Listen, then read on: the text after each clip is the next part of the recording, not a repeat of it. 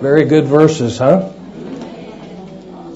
I wasn't sure when to stand up during the singing, and then Paul reminded me that Seattle is actually north of Auckland. So I think I stood up with the right group. Before we go on to the second message, I would like to remind you of a couple points that we touched last night, and one in particular that I'd like to re-emphasize a little bit. I didn't really quite say what I had hoped to say about it last night. The first person mentioned in Romans 16, the very first name that Paul mentioned in the church in Rome, was not one of the elders. It was a sister. I commend to you our sister Phoebe. Amen. That is wonderful. And one of the points concerning Phoebe that was on the outline is that she served in the church. She served in the church. Maybe you say, well, that's obvious. Of course she served in the church. But I would like to tell you that it is possible to be a person who is in the Lord's recovery, for the Lord's recovery, but not serving in the church. That is possible. We have such people. I'm not condemning. I'm just pointing out that there is such a thing. Some people say, I serve in the body. That's why I'm not serving in Hamilton. I'm serving in the body. Well, where do you serve? Where's the body? I can't go to the body. I can go to the church in Hamilton, but I don't know where to go to find the body unless it's in a local church. We actually couldn't be in the body in any meaningful way without being in a local church, can we? The way we are in the body is by being in a local church. Are we all clear about that?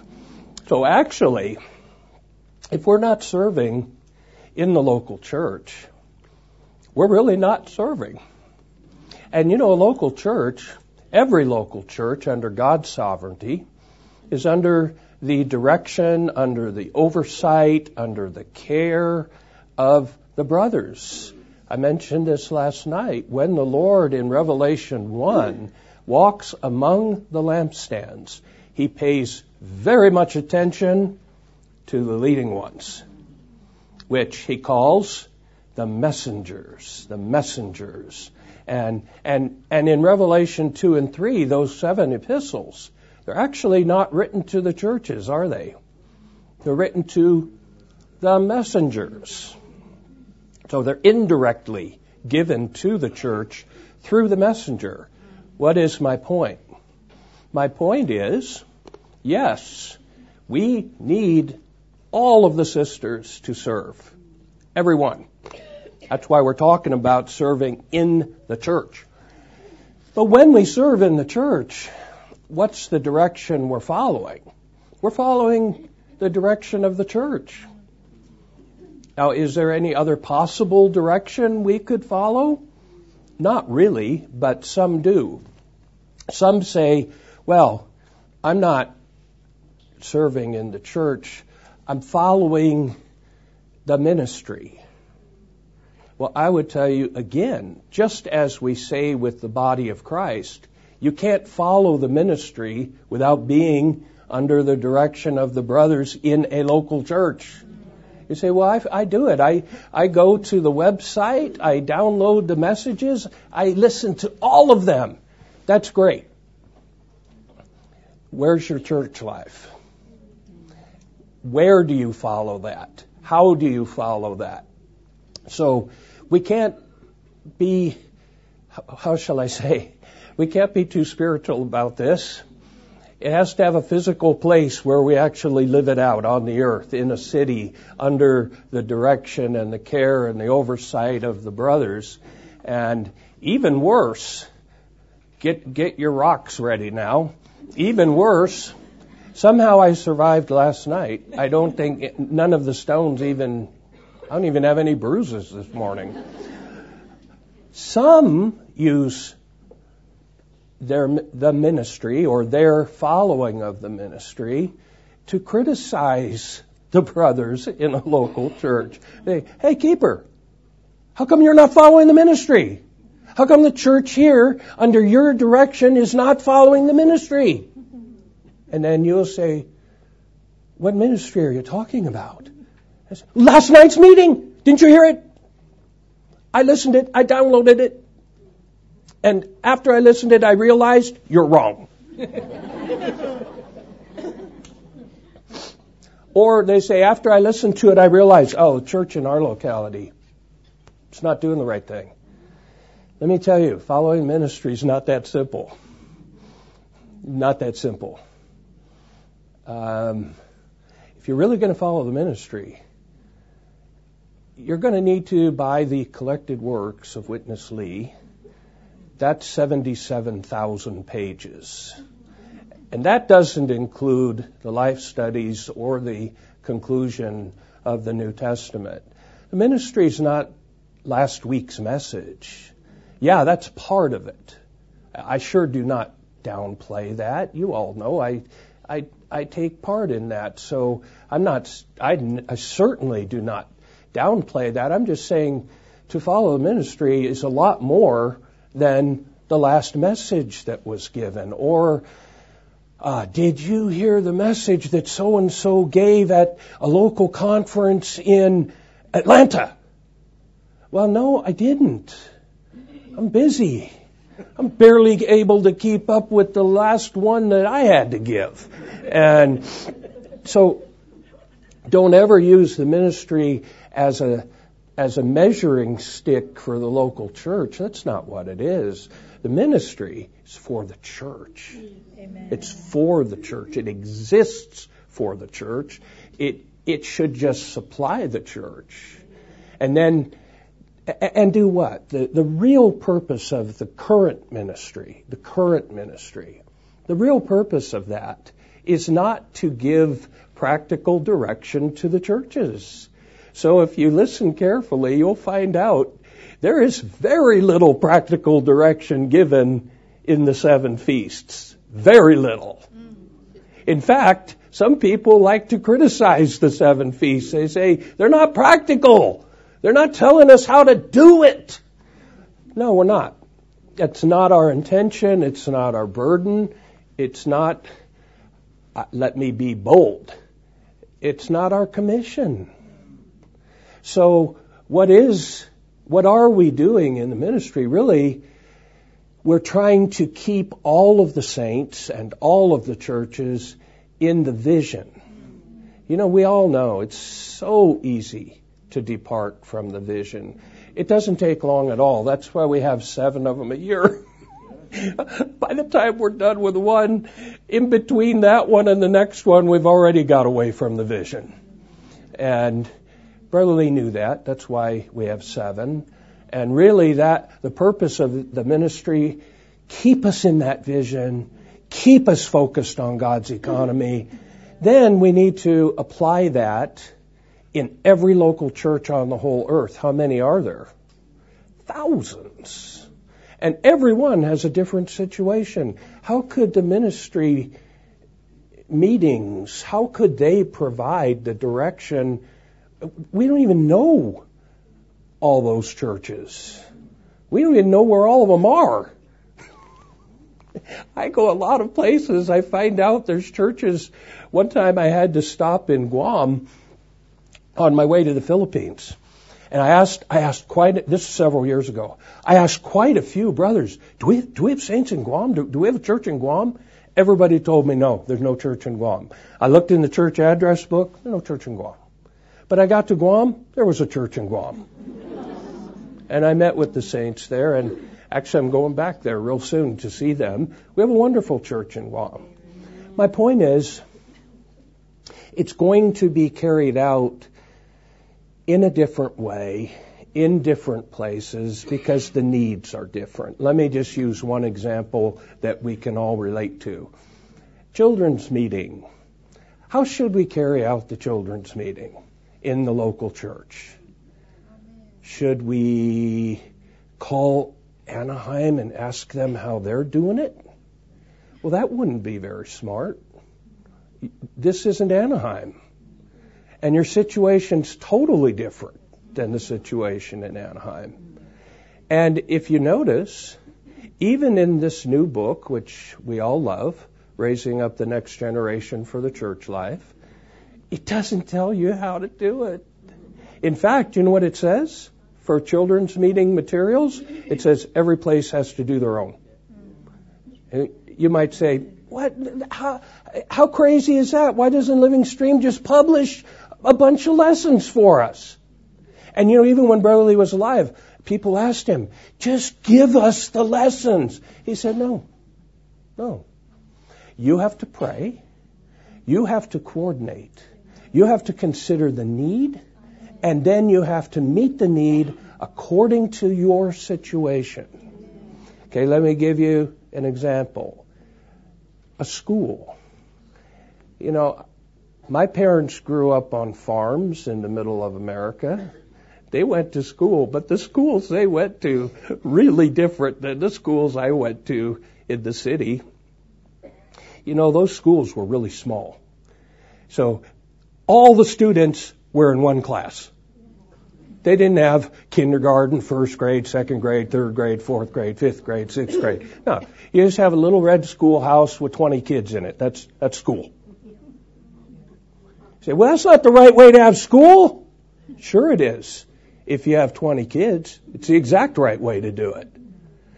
So if you're in a local church that has 100 children that you're caring for in children's meeting, you're going to do it very different than a place that has 10.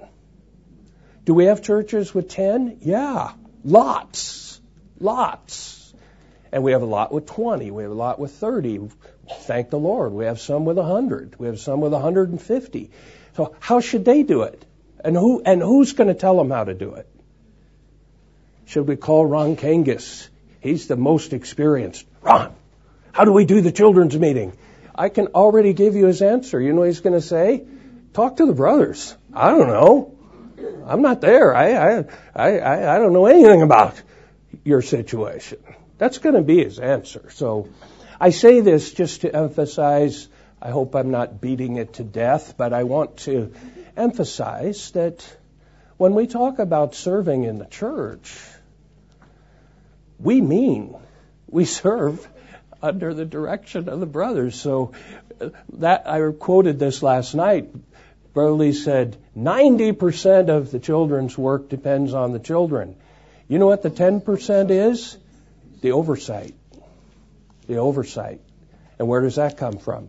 The elders in your locality. It's the only place it can come from. Only thing you find in the ministry in terms of direction are the principles. And thank the Lord, without those principles, we would never know what to do. So thank the Lord for that. But how we're going to apply those principles locality by locality at any point in time, according to a situation, that's the commission of the leading brothers. That's not the commission of the ministry. So always serve under the fellowship, under the direction, under the oversight of the brothers. That's the covering for the sisters and for all of the saints, because the brothers are under the direction and the oversight and the care of the Son of Man who's walking among the churches. Okay, second point I mentioned last night. I want to repeat it this morning in case we have some who were not here last night. To serve in the, and it's the bridge to the next outline. To serve in the church life as a mother is a very, very important service. We have to redefine the way we understand motherhood. Many, forgive me, sisters, but especially the younger sisters, many of the younger sisters define motherhood as slavery. I used to be able to serve. I used to be able to preach the gospel. I used to be able to do so much. Now I can't do anything. No, you can do more, way more now than you could do before. Now you've got a fantastic opportunity to bring people into the Lord's salvation and into the church life. And you will be much more successful if you give yourself to that. And while you're doing that, do it with each other. Care not only for your own children, but the children of the saints. We saw last night, very important service. We'll develop that this morning. Then let me add a third one, and then we'll go on to the next outline. You know, another thing we really, really need the sisters for, food. Do you really want the brothers cooking your dinner? I know there are exceptions. I actually do know how to cook. I used to cook in the training center, actually. So I know a little bit about it, but I'd much rather eat my wife's cooking than mine. And you say, well, food, that's not a spiritual service. That's, this is food. Well, be careful. How you do it determines whether or not it's a spiritual service. It's not food that makes it a spiritual service or not a spiritual service. It's how you carry it out. So in Acts chapter 6 in the church life, they had a practice at that time to feed those who could not feed themselves. They did it corporately, especially the widows. They took care of the widows. And the apostles were overseeing that. That's how important it is. And then the apostles said, well, we shouldn't serve the food because we really need to take care of prayer and the ministry of the word. But you know what the qualifications were to serve food? You had to be full of the Holy Spirit and wisdom. That was to serve the food, not to cook it. To serve the food, the qualification is you have to be filled with the Holy Spirit and wisdom. And look at what you see in Acts. In Acts 6, Stephen is a waiter bringing food to the sisters. Here's your food. Here's your food. Here's your food. Then the next chapter, Stephen gives one of the longest messages in the whole New Testament. Acts 7 is a long message. And he knows the entire history of God's move in the Old Testament, and he knows how to apply it to the New Testament, and then his message consummates with him being stoned to death. Wow. And the ascended Christ receiving him, and he repeats the life of the Lord. He prays for those who killed him.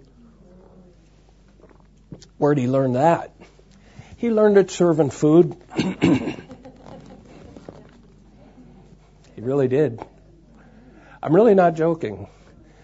In the U.S. we have a college training. For many years, my job in the college training was to make sure there was food for 400 college trainees.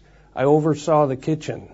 I made sure that there was enough food and that it was good food.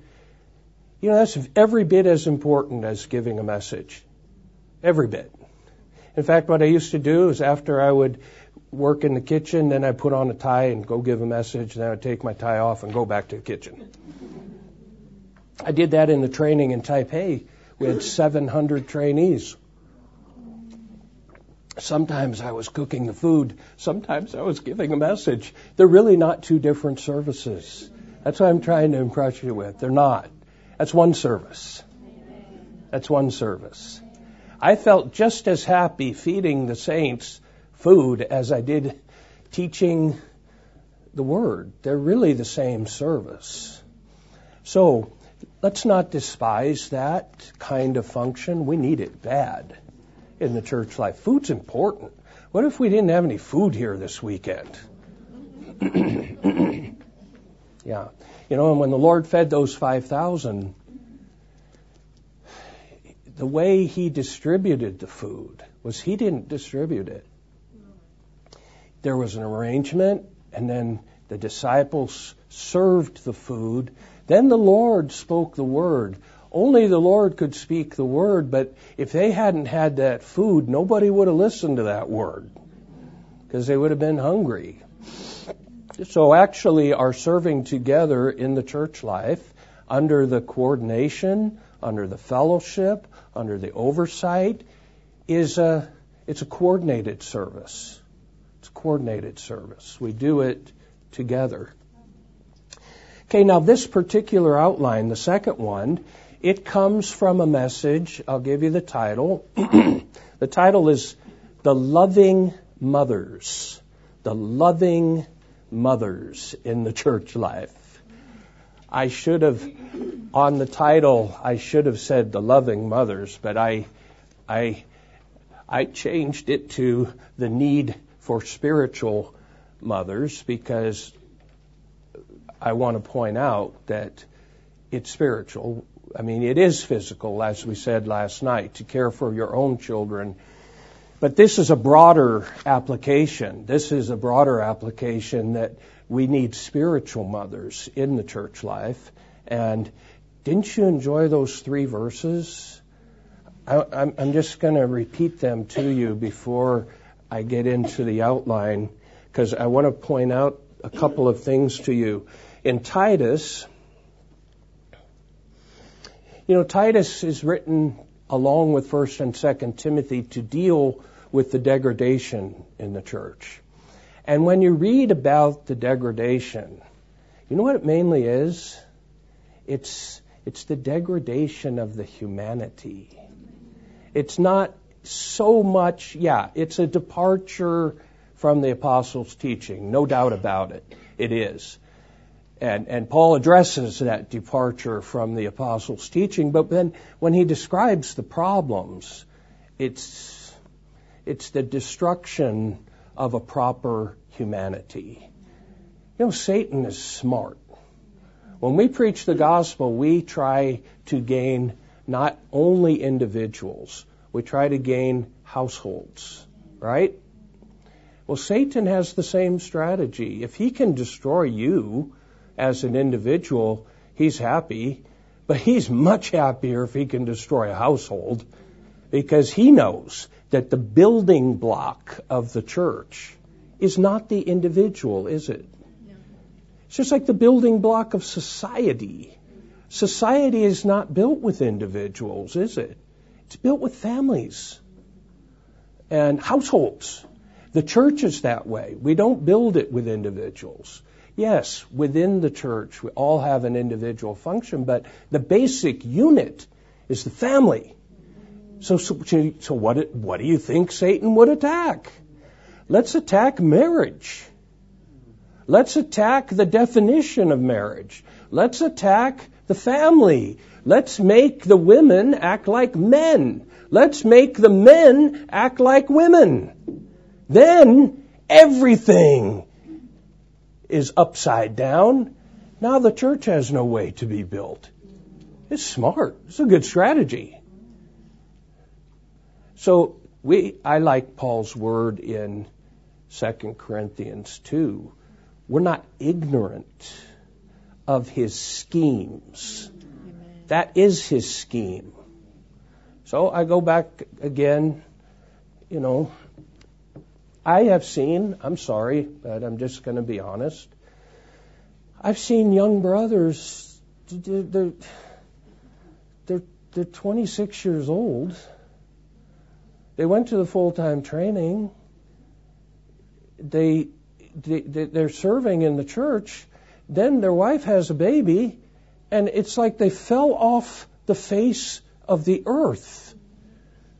It's like, where did he go? And then the next time I see him, he's wearing the baby on his chest in one of those little, what do you call those? You know what? I'm sorry. That does not look good on a man. That does not look good on any man. You put that on me, you might as well make me wear a dress. It's pretty much the same thing. It's pretty much the same thing. I saw that, I was like, oh my gosh, is that man pregnant? He's carrying around a baby. And then I see his wife, she's not carrying anything. Now you tell me, is it just me or is that backwards? I'm pretty sure that's backwards. There's nothing wrong with a husband caring for his child? Of course not. Of course there's nothing wrong with that. I cared for my children the whole time they were growing up. I cared for them as a father, not as a mother. The role of a father and the role of a mother are distinct. Look at Paul's word in 1 Thessalonians. He said, we were gentle among you. We were gentle in your midst, as a nursing mother would cherish her own children. Then, he said, we were also a father to you. We exhorted you, we testified to you, and we consoled you. That's 1 Thessalonians chapter 2. The role of caring for the child belongs to both the father and the mother, but the function of their care is different. A mother's care is not a father's care. A father's care is not a mother's care. That's why we have a father and mother in God's ordination. We need them. When I talk about attacking the family, when my children were in kindergarten, this is more than 25 years ago, one day my older daughter came home with a book from kindergarten that they're just learning how to read. The name of the book is Sally Has Two Mommies. That was the name of the book. Sally Has Two Mommies. Then my daughter, of course, she asked me, Dad, do some families have two mommies? I said, no. No families have two mommies. There's no such thing. She said, then why do they have a book? Kindergarten, they're simple. She said, why do we have a book about two mommies? I said, well, the book is wrong. Not all books are right. Some books are right. Some books are wrong. That one's wrong. Then she said, then why did the teacher give us this book? Because this book came from the teacher. Doesn't the teacher know which books are right and which books are wrong? I said, no, the teacher doesn't know that. Daddy knows that. That's what you want to ask Daddy. He knows. He knows that book is wrong. So we're not going to read that book. See, that's the attack. That's the attack. Hey, I'm a modern male, okay? I help my wife clean the house. Sometimes I even cook because I'm okay at cooking. I cared for my children as a dad. But I don't care for them as a mom. You know why? I'm a rotten mother. And I'm not much of a better father. But I'm certainly a lot better father than I am a mother. So please don't misunderstand my word. I'm saying let's look what's behind this.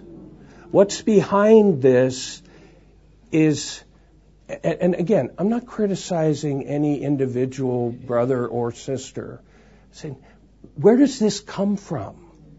It comes from the age. It comes from the philosophy of the age. And the practical effect is, if we want to make a brother into a mother, he's not going to be able to function in the church life as a brother. He won't. And that's the attack. See, I'm not making a comment here about parenting. I'm talking about the church life. How can we function in the church life properly according to God's economy? That's what we're talking about. Amen. And who in the church, the title of this is The Need for Spiritual Mothers. Who in the church should do that function? Me? No. I don't think so. I can't. No. And Titus, let me read you the verse. This is why I wanted you to read Titus. Listen to what Paul says.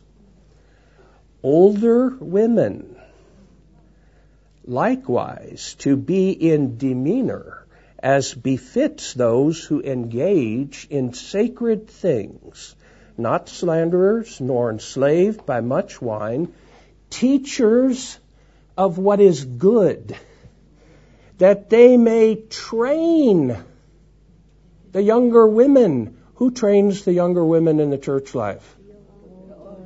Not me. I can't do that. If you ask me to train the younger women, they're in big trouble. I don't know what to tell them. I'm not a woman. I'm not a mother. I'm not a wife. Where do they get that training? The older women.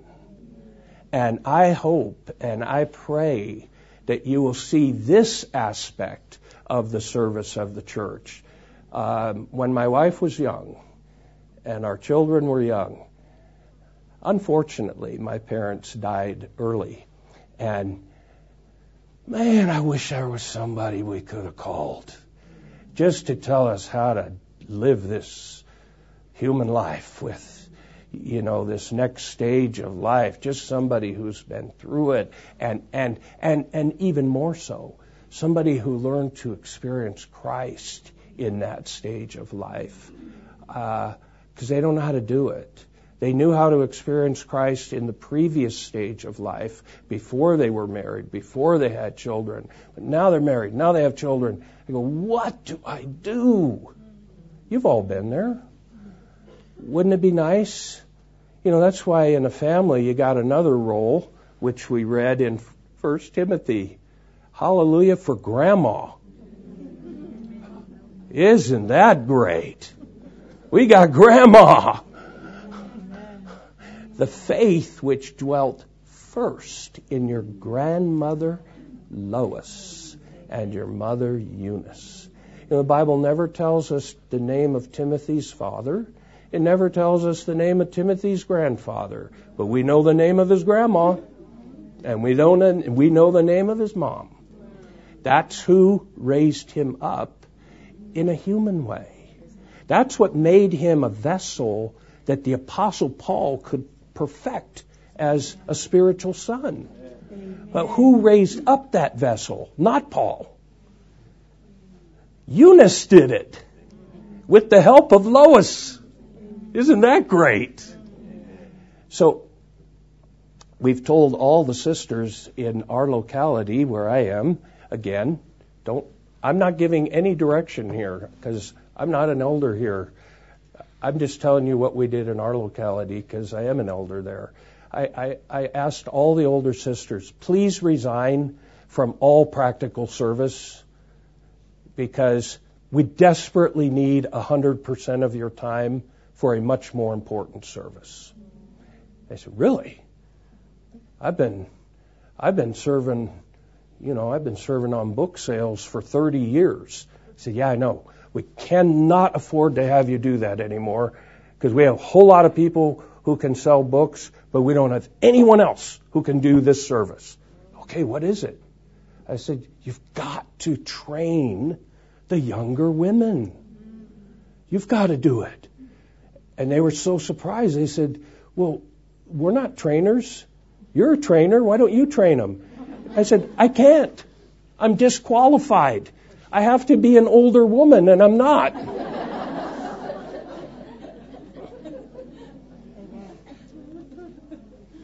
It's true. You can give them a help I sure can't give them. And you know what the help they need is? Listen, actually they don't need the kind of help I can give them.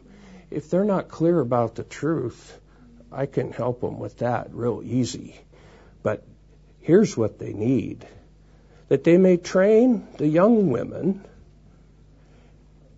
to love their husbands.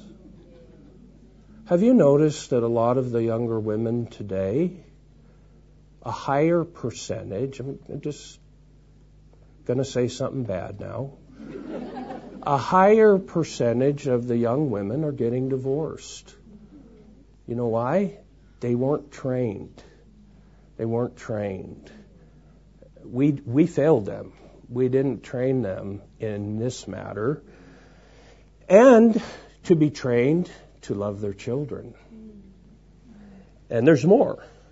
To be trained to be of a sober mind. Oh, there's that word again, mind. The renewing of the mind. You need, the older sisters, you need to tell the younger sisters that thought you have about what it means to be a mother or a father. It's the wrong thought. Your mind's not sober. You need the thought in the Word of God. It's your job. It's not my job. Even if I try to do it, they won't listen to me because they'll say, what do you know about it? You're a guy. And I would say, yeah, you're right. I don't know anything about it. Love their children. Be of a sober mind. Be pure. Be workers at a very successful career. I know, go ahead, get the stones ready. I'm quoting the Bible, this is not my opinion. I'm not against sisters having a successful career, not at all. But I want them to be mothers. That's what the Bible, and I want them to be workers at home, caring for the home, caring for the family, caring for opening the home to the saints. Who's going to do that? Even if you ask the brothers to do it, they're really bad at it. They're just not made to do that. They don't know how to do that. And even for the young sisters to do it requires training. How do we do it? To be good, to be subject to their own husbands. The word own is important. It's much easier to be subject to someone else's husband. You say, man, if my husband was any good, I'd be subject to him. You know, if my husband was like your husband, I'd be subject to him, but he's not. Actually, I've got a secret for you. They're all the same. They're all the same. And then what's the conclusion? That the Word of God may not be blasphemed. The Word of God is what determines what these roles are. It's not the Supreme Court of New Zealand or the United States. It's not the politics. We don't care about any of that. We live by a higher law. The law we live by is the Word of God. The Word of God defines marriage. The Word of God defines the role of a husband, of a father, of a mother. That's where we look for that definition. We don't look to society for it. So this is a job. All the older sisters, oh man, you're going to be so busy now. There's a whole lot of sisters in their 30s, their 40s, their 50s who are dying for this kind of training. And where are they going to get it? They're going to get it from you. So pick one, pick two, pick three. And many of you already have them. Some of them, sometimes that 30-year-old mother that you're supposed to help just happens to be your daughter. That's A-okay. Because your daughter is a saint in the church life. You can shepherd her. You can train her. In fact, who better? Who better to train her? And then while you're training her, you can train 2 or 3 others who are just like that. What if all of the sisters in their 60s, in their 70s, were doing that? Would the church life be strong? Oh man, would it be strong. Would the marriages be strong? Yes, they would. Would the families be strong? So, you've got a big job. You've got a really big job. Way bigger than mine. Because I'll be leaving Sunday, tomorrow. And when I leave, you're still going to be here with all those younger sisters who need that training. Okay, and then one last point on the verses, and then we'll read through the outline. Romans 16:13, I just want to point out. The Apostle Paul needed a spiritual mother. The Apostle Paul. You say, how does Paul need a spiritual mother? Especially by the time he's writing Romans. He's not, he is a real apostle.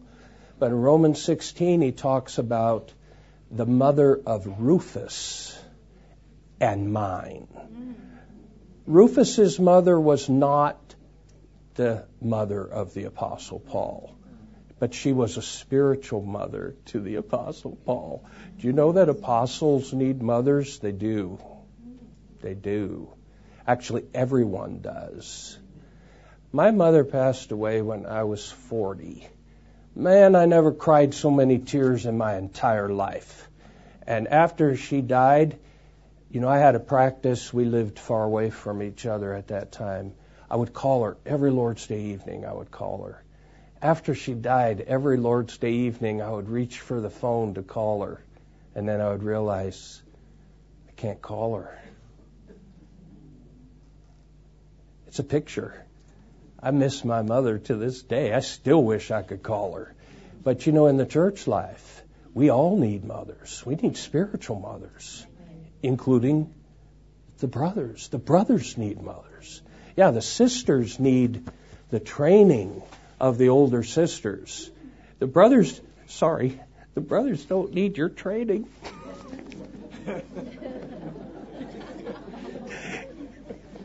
They don't need you to train them how to care for the church, how to administrate the church, how to oversee the church. No, that's what they're good at. They need mothers who care for their situation. Okay, now let's read this second outline. We need many spiritual, it's a real short outline.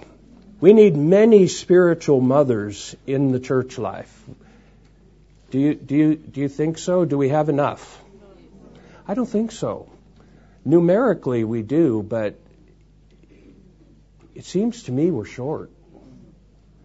And fathers too, but this is a sister's training. But Paul says, related to the fathers, he says, you have 10,000 guides, but you don't have many fathers. And we're missing fathers too. But we're definitely missing mothers. So, look at the relationship between the Lord Jesus and his mother. It's something really beautiful because it's in resurrection. It's not natural at all. It's a resurrected relationship. When he was 12 years old and she found him in the temple, the implication in Luke chapter 2 is she was not happy with him. She was not happy with that 12-year-old boy. We've been looking everywhere for you. Where were you? Just like any mother would say to a 12-year-old. And he answered her very properly, very respectfully. This is where you're going to find me. I'm here taking care of the Father. But then it says, as a 12-year-old, he went with her and was subject to her. Of course he was. He was 12. But later, you come to John 2. Now he's 30 years old. He's at the wedding feast of Cana, and she tries to tell him what to do. And he doesn't even call her mother, does he? He calls her woman. He said, woman, what do I have to do with you? Another time he's ministering in the house to the disciples, and they tell him, your mother's outside, she's worried about you, you haven't eaten anything. He said, that's not my mother. This is my mother, right here. See, there's nothing natural. It was 100% in resurrection. And I bring this up because the danger is this, sisters. When we say we need loving mothers in the church life, some of the sisters want to carry that out in their natural life. That kills people. That love kills people. It has to be resurrected. It's got to be love in resurrection. That's what builds up the church, not natural care, natural. Look what Peter's natural love for the Lord resulted in. What a mess. And I know some saints, they're really good, and you have to say they really care for the saints, but their way of caring for the saints is 100% natural. And that does not build the church. And actually, it doesn't help the ones they're caring for. Not really. So then let's go to the end of the Lord's life. He's dying on the cross. He's still shepherding his mother. She was there. While he's dying, he tells John, you need to take care of. And he tells John, that's your mother. Well, that wasn't his. Mary was not John's mother. And John was not Mary's son. What is that? That's resurrection. So here it says, originally John was not Mary's son, and Mary was not John's mother. But because of the Lord's crucifixion and resurrection, a life transfer took place. According to the flesh, John was Mary's nephew, and Mary was John's aunt. But according to the Spirit, the nephew became a son, and the aunt became a real spiritual mother. Isn't that lovely? That's what we need. That's resurrection. The mother of Rufus became a mother to the Apostle Paul. I have no idea exactly what she did, that Paul felt so strongly that he said, that's my mother. Oh, last night one of the sisters was talking to me after the meeting, and she was talking to me about her spiritual mother. And man, she had so much feeling talking about her spiritual mother. Of course, we love those who care for us. We do. Everybody does. That's why I love my mom so much. Paul, there's no doubt he loved the mother of Rufus. She must have cared for him in a very particular way for him to say that.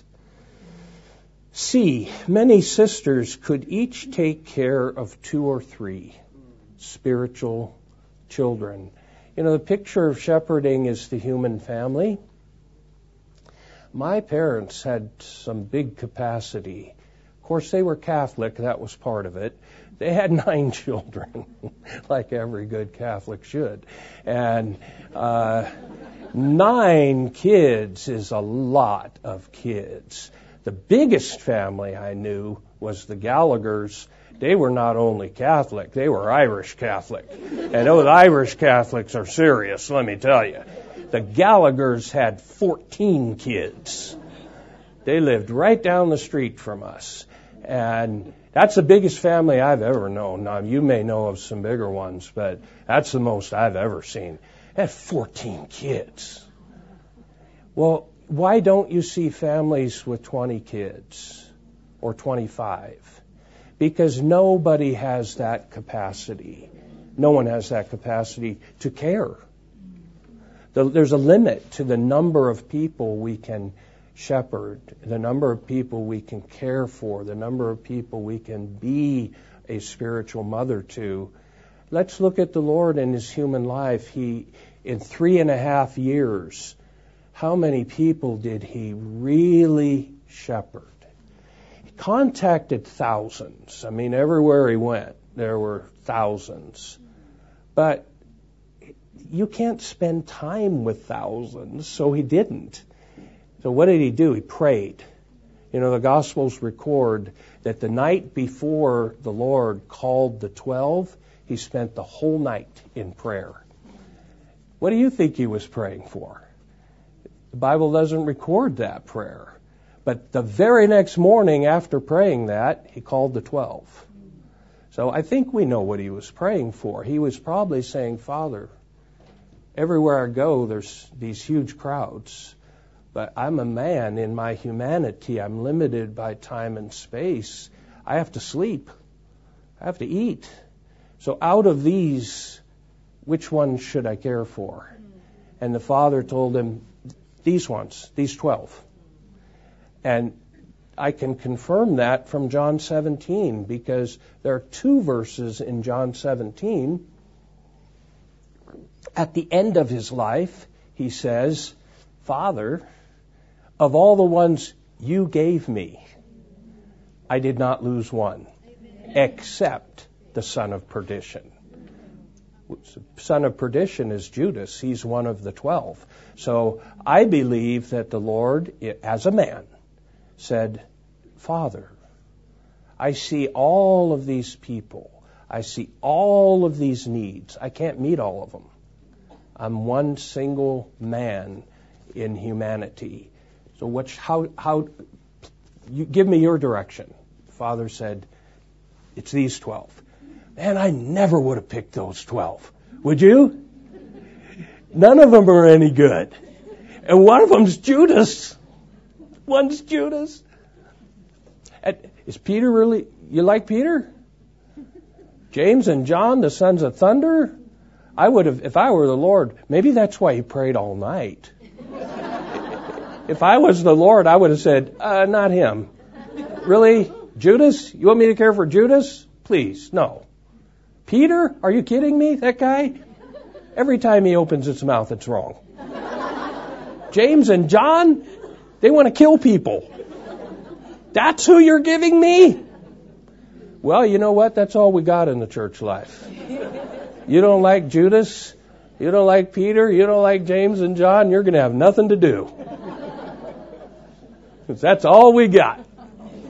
That was probably the Father's answer to the Lord's Prayer. He said, that's all I got. Don't you think? The Father probably told him, if you don't take care of those 12, you might as well be crucified right now. Because those 12, that's all you've got to work with. And then we know out of those 12, he actually, we don't even know much about most of them. We don't even know what became of most of them. He really cared for how many? 3? In 3.5 years, he poured himself into Peter, James, and John. That's what he could do. That's what anyone can do. Nobody can. Don't dream that you're going to perfect 12. You're not. If you could perfect 3, you've done a fantastic job. If you could really be a spiritual mother to a Peter, a James, and a John, 3 naughty ones, wow, you have done a great service. That's what the Lord could do in his humanity in 3.5 years. So have this thought. And let's do it the way he did it. Let's pray. Lord, in the church in Hamilton, I see 20 sisters who need this kind of training, but I'm only one person. What should I do? And pray. The Lord will lead you. He'll say, take care of these 2. Then just do that. Just do that. And then you say, well, what about all the others? The Lord will ask someone else to take care of them. We're not all inclusive. We can't do it with everybody. So we can take care of 2 or 3. Oh, here's a statement. Listen to this. All the parents will like this one. Oftentimes children will not listen to their parents, but they are willing to listen to someone other than their parents. Isn't that amazing? You know what? When I was raising my kids, and you need to do this too with your companions, there were several other brothers my age that I was serving with, and when I really wanted to get a message to my kids, I'd say, hey, you tell them. And then when he really wanted to get a message to his kids, he'd say, Mark, tell them this. And his kids would listen to me, but not to him. And my kids would listen to him, but not to me. And then my kids would say, wow, you know what brother so-and-so told me? It's so good. I said, I've been telling you that every day for the last 10 years. But they never heard it from me. But as soon as he says it, they go, wow.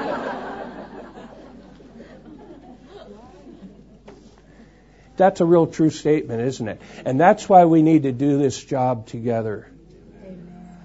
Yeah, you have the primary responsibility for your own children. There's no question about that. But I like to say it this way, and this is a quote. The children are the parents' responsibility, but they're the church's burden. We all care. We all care for your children. We all care for each other's children. That's how we're going to do this job. Now, here's a good point. Taking care of others in this way will cause you to grow in life and make you mature in life. Did you know that? This is one of the reasons the sisters lament that they are stuck at home with the 6-month-old. They say, man, I hardly have time to open the Bible. It's everything I can do to get the page of the morning revival open, and then as soon as I open it, the kids start screaming. Well, how am I going to grow in life? You're going to grow in life by caring for others. Growing in life is more than simply reading the Bible and the ministry. Of course you need to read the Bible and the ministry. Of course you do. As much as you can. But there's a limit, especially when you're occupied caring for people. That caring for people, you know why it causes you to grow in life? Man, think about it. Nothing exposes your shortage more than having to care for someone else. You really thought you were pretty good until you had to care for someone else. I still remember the day my wife came to me. My wife, some of you met her. My wife is a very meek person. One day she told me, I never even knew I had a temper until I had kids. It's true, isn't it? Caring for people, especially someone that you really need to care for in a daily way, it's going to expose your shortage. We all have a big shortage. We can't even take care of ourselves. Now I got to take care of 3 more. What do? I'm going to pray. One of the sisters testified last night. I love what you said, sister. She said, those kids caused me to pray more than any other thing in my whole life. That's right. That's why you grew in life. Because those kids helped you grow in life. That's what happened. Taking care of others in this way will cause you to grow in life and make you mature in life. You've all seen it humanly, haven't you? 23-year-old sister has a baby. You can just watch them mature in life as they're caring for this person. You can see it. Same thing spiritually. You can see it. But for this, we must experience the cross to cross out our natural life. Even in dealing with our own children, sisters, we have to not do it in the natural life. I still remember one time my wife and I were praying for our kids, and it was the first time I ever prayed this, and I had no intention of praying it. You know, I have 2 daughters. As my wife and I were praying for my older daughter, I didn't say, Lord, I pray for my daughter. I said, Lord, we pray for our sister. Our sister, who I was talking about, was my daughter. But what came out of my mouth was our sister. Why? Because when I'm shepherding her spiritually, she's my sister. She's 30 years old. She's my sister. Yeah, I'm her father according to the flesh, and I hope that I'm her spiritual father as well, but that relationship needs to move from a natural relationship to a relationship in resurrection. Same with our marriage life. My marriage life, just like you, my marriage life began as a natural relationship 38 years ago. But today, at least in part, it's in resurrection. When I pray for my wife, I pray for my sister, right? And I love her as a wife. I love her as my wife. But the relationship has to go through death and into resurrection. Has to. Just like the relationship the Lord had with His relatives, we have to have a resurrected relationship with your husband or wife and a resurrected relationship with your own children. And all those we care for. All those we care for in the church life. Our natural love and fleshly emotion may become a snare. I think you know that's true. I do know saints, they have the right heart to care for people, but their way of doing it just is all in the natural realm. So what should we do?